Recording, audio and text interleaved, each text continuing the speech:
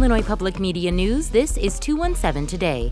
I'm Kimberly Schofield. It's Thursday, February 22nd. Coming up, we'll listen to a conversation with the director of the Baroque Artists of Champaign-Urbana and learn more about the importance of performing music outside the traditional Western canon. That story in just a few minutes, but first, these headlines. Illinois Governor J.B. Pritzker unveiled his nearly $53 billion spending plan during his State of the State address in Springfield yesterday. Mawa Iqbal has more. Speaking to a packed chamber, the governor said he wished the state had bigger surpluses to work with this year. His proposal would result in a $128 million surplus after increasing taxes on large corporations and sports books to offset a potential $900 million deficit. Pritzker also hopes to wipe $1 billion in medical debt and the state's 1% sales tax on groceries. While this budget is tight this year, our fiscal house is in order, and we are able to keep our communities and our commitments to those communities. Lawmakers are expected to negotiate the budget through May. I'm Mawa Iqbal. This time next year, a trial is scheduled to start for the man accused of killing 7 people in the 2022 Highland Park mass shooting. Michael Puente reports. Wearing a red jail jumpsuit, 23-year-old Robert Cremo III sat quietly next to his 2 defense attorneys. The hearing scheduled a trial date for Cremo. The accused gunman indicated last fall that he wanted to represent himself in court and wanted a speedy trial, which could have started this month, but he changed his mind in January. He will now stand trial on 21 counts of murder and nearly 100 other charges on February 24, 2025, as set by Lake County Circuit Court Judge Victoria Rossetti. He's facing life in prison if convicted on at least 2 of the counts. I'm Michael Puente. The Illinois Legislative Black Caucus expressed its support for Governor J.B. Pritzker's budget proposal after his State of the State address yesterday. Caucus members say the plan improves public safety in Black communities by focusing on better access to housing, health care, and education. Democratic Representative Carol Ammons co-chairs the ILBC.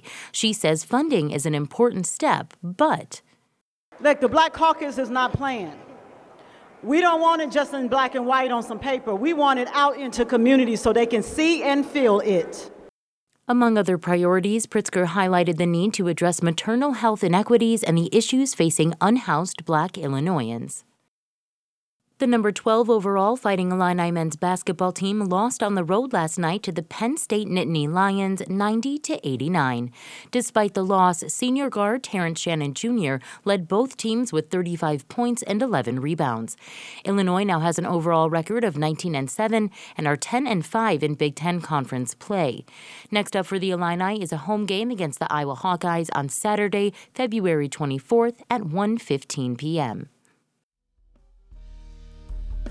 Still to come, we'll listen to a conversation with the director of the Baroque Artists of Champaign-Urbana and learn more about the importance of performing music outside the traditional Western canon.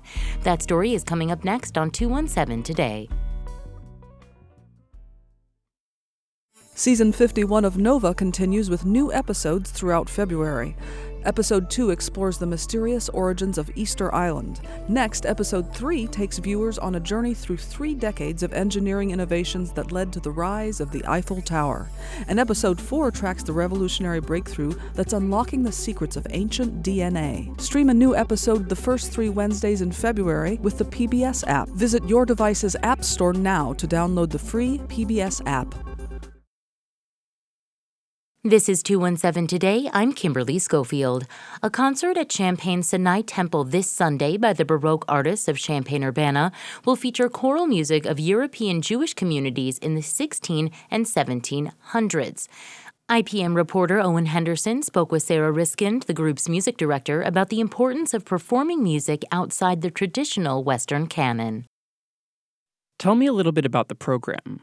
This program is called Baroque Music of the Synagogue, and it's really unusual because most of what we've done in the past has been sacred Christian music, and we've usually performed at churches in the past, and that's really much more common for choirs that perform Western art music. But I come from Jewish background, and I have particularly enjoyed investigating Jewish music that people might not know a lot about. And in this program, the first work will be by Louis Saladin, who's a French composer from the early 1600s, and a Jewish notable commissioned a work for the upcoming birth of his son, or at least we presume he hoped it would be a son. And then the next two pieces are associated with this Jewish community in Amsterdam that was founded starting in I believe 1639, and their temple was built in 1675.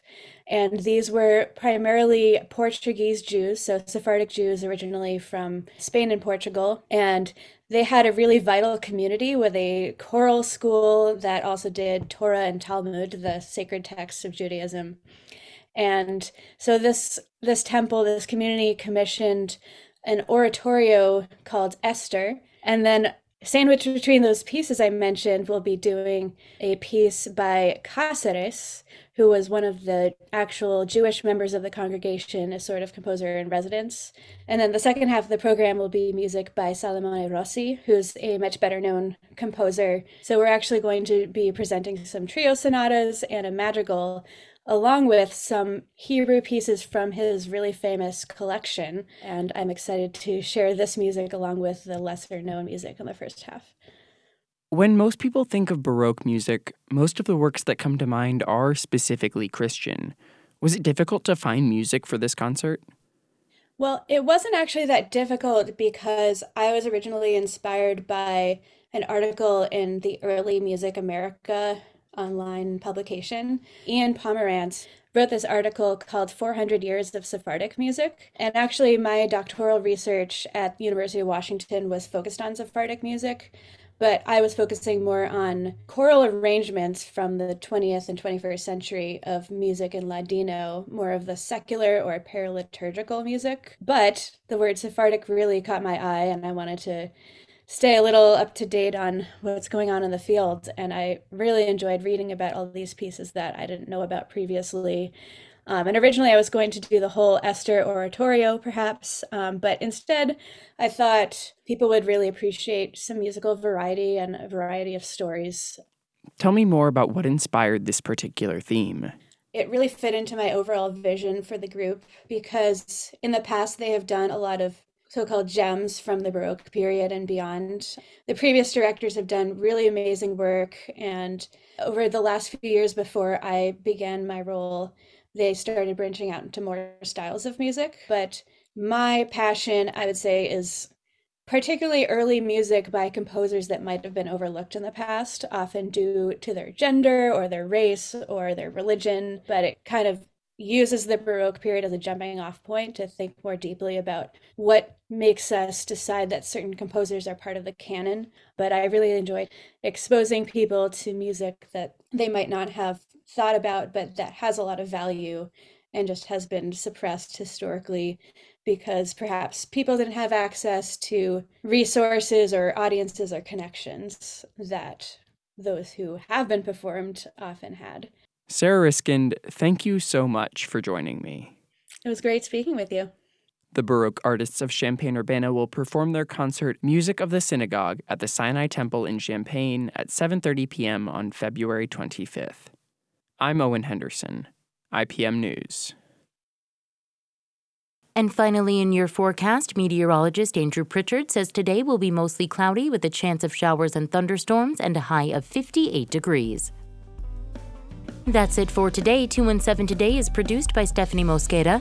Reporting today contributed by Mawa Iqbal, Michael Pointe, Jay Marceau, Colin Highslope, and Owen Henderson.